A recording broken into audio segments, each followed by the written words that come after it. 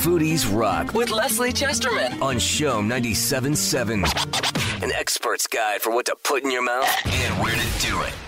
Morning, Leslie. Good morning, Terry. You enjoy that? Trying to sound chipper. Trying to sound chipper. Top of the morning to you. Yes. Yesterday I posted and I sent an article to Leslie by a guy named probably Jeff Gordonier. Here it would be Gordonier, but down in the States it's Gordonier. Just a wonderful article on a wonderful and a sad article on restaurants.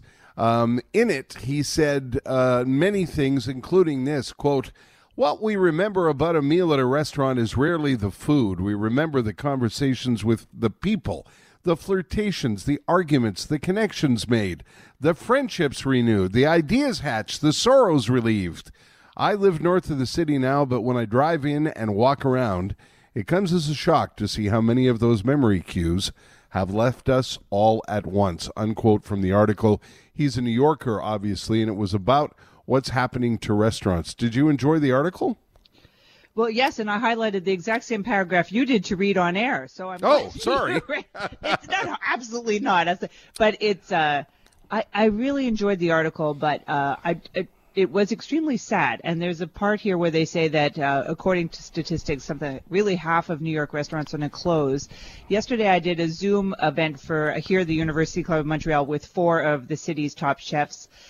And, you know, it was the first time I listened to 4 chefs who were like downtrodden, not saying, we're going to pull out of this. We have a great new idea. Now they're like, we've gone through our ideas. We're sick of going through the ideas. We're really having a hard time this second lockdown. And I feel there's a whole new wave of grimness with this new lockdown. Right. And that's why I tried to start off our segment today being a little more up, because they sounded so down. And I'm thinking, oh, my God. Although they all had to say that they finally got to know who their kids were during this lockdown time, and that they they were kind of rolling with the punches, and they also realized that a lot of other people, of course, during this time, I mean, just when I see what's going on with anybody who's in the arts, you know, theaters or all these dancers locked into their homes dancing in their living rooms, you know, it's a lot of things going on for a lot of people. But, you know, it's funny because there's a side of me that's a little jaded by all this, because having been a restaurant critic for 20 years and reporting on so many great restaurants over the years that closed.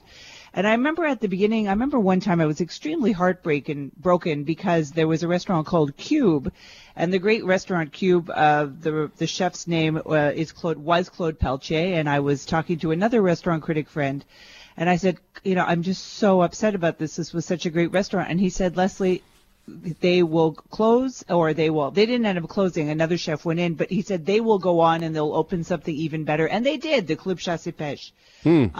This one feels very different, of course, because so many restaurants could close. And when we talk about New York City, well, New York City has one advantage over us right now, is that they've reopened their dining rooms, but only something like 14% capacity. They're down to, or they can only make 14% profits, or there's a 14 in there somewhere, but it doesn't even really matter because it's not enough to get by. Apparently, in the article, Gordon says a lot of restaurateurs came to the stark realization that there's no way out. No matter how much you try to innovate, there's no way to catch up with rent, no way to pay for ingredients, no way to compensate employees.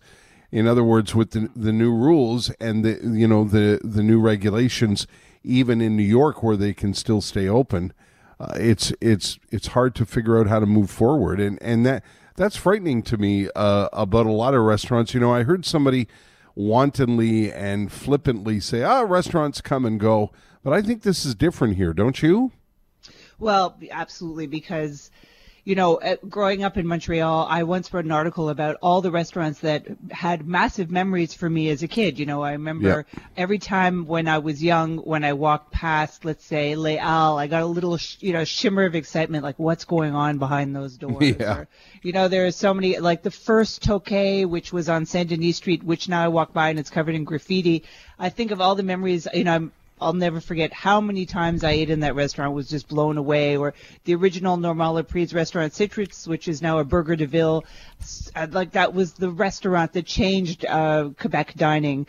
And so I do go around the city and I think, and And then I get to like Saint Denis Street in the state it's in these days, Oh, my and I actually God. look at Arthur Quentin, which was this great shop with homeware stuff, and it didn't close because of COVID. It closed because of other reasons. And some people could say, well, they didn't keep up with the online stuff, right? So everybody always has a theory about why places close, but I sit there and I say, wow, that is sorely missed. And then I look across the street to the Jewel in the Crown, L'Express. Yep.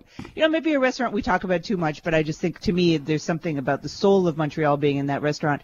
And I always think to myself, man, if that place closes, I'm moving to Greenland, because we forget about the importance, especially in our city, that restaurants take up, and that's even something I was talking about with the chefs yesterday. I said, do you realize, or does the government realize, or does everybody realize the importance that our identity is a food city, a joie de vivre city that everybody talks about.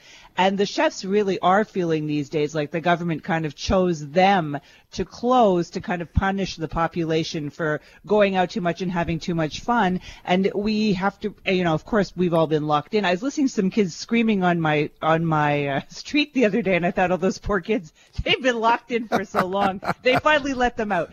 But, and bars and restaurants are very different things. So, in Paris, they closed the bars the other day. They did not close the restaurants yet. And of course, the restaurateurs and the chefs are extremely frustrated because they're saying we are doing so much to keep the experience safe. And one of them, Graziella Battista of the great restaurant Graziella, doing takeout, by the way, she said, I went to IKEA the other day and I didn't feel there was any safety there. And my restaurant in comparison feels extremely safe. So a lot of them have gone into full grocery store mode. If you look at places like Olive and Gourmando, Diane Solomon has turned her 3 restaurants, Foxy and Airport de Pew and Olive, into kind of a grocery store now. And they're doing aggressively doing takeout. And I said, is this what you're doing? And she kind of shrugged like, do I have a choice? Yeah, what else do you want us to do? Yeah.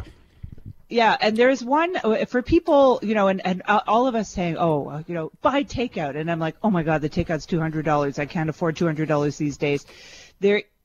Which is something maybe in the first wave a lot of us felt we could do, like, oh, I'll get takeout, support the restaurants. And now by the second wave, we're like, I'm hurting too, But if anybody does want to support the restaurants on takeout, there is a really interesting thing that the restaurant Montreal Plaza, if you go to the Montreal Plaza's Instagram page, they did a thing called 2828 where they listed a whole bunch of restaurants doing takeout, kind of friends of theirs or whatever, and there are a lot that are not listed there. But if you're looking for places that are doing takeout, and they really have jumped into takeout this time. The first wave around, a lot of people didn't want to do takeout because of actually the big fear that, you could get COVID through the packaging, which has been proven wrong. Yeah. So now a lot of them really are jumping on that as survival mode. And if you look at the Montreal Plaza Instagram page, there's a very long list, and they update it every day of other people doing takeout. So you can see if your favorite restaurant or a restaurant you want to try is doing takeout, and maybe one day a week. I'm thinking that tonight I'm going to get takeout because everybody's sick of my food around here. So I know. I find that hard to believe. Terry, the things I absolutely agree. But yes, that's what I was told. And so there are options for these restaurants, but I kind of feel sometimes that it's all kind of slipping away. And as long, October 28th, are things going to be different? Yeah. When they're allowed to reopen? Will they be allowed to reopen? There were 2 new cases at my son's school last night, so are things creeping closer and closer to us, So that's the message, right? That's what we can do. That's all we can do is do our best to support them takeout wise. Yeah, and also we can't forget that it's one of the chefs brought up, Normand Laprise, yesterday was saying you have to realize also it's the people who supply us with ingredients. It's the people who sell us wine. Yeah. It's the whole food chain that supplies the restaurants. There's an incredible amount of backup. And, it's grim. And every week we talk about this grim stuff. But if you feel it's grim and you can do anything to help, actually getting takeout is something you can do to definitely help. All right, that's a great message. By the way, to the kids, the people at your house know that they're living with a celebrated cookbook author now?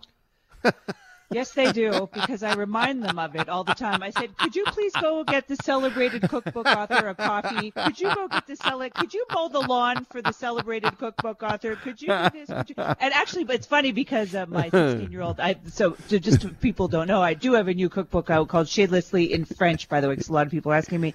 And my 16-year-old came up to me the other day, looked at me very seriously, said, but is it selling? I said, it's not even on sale yet.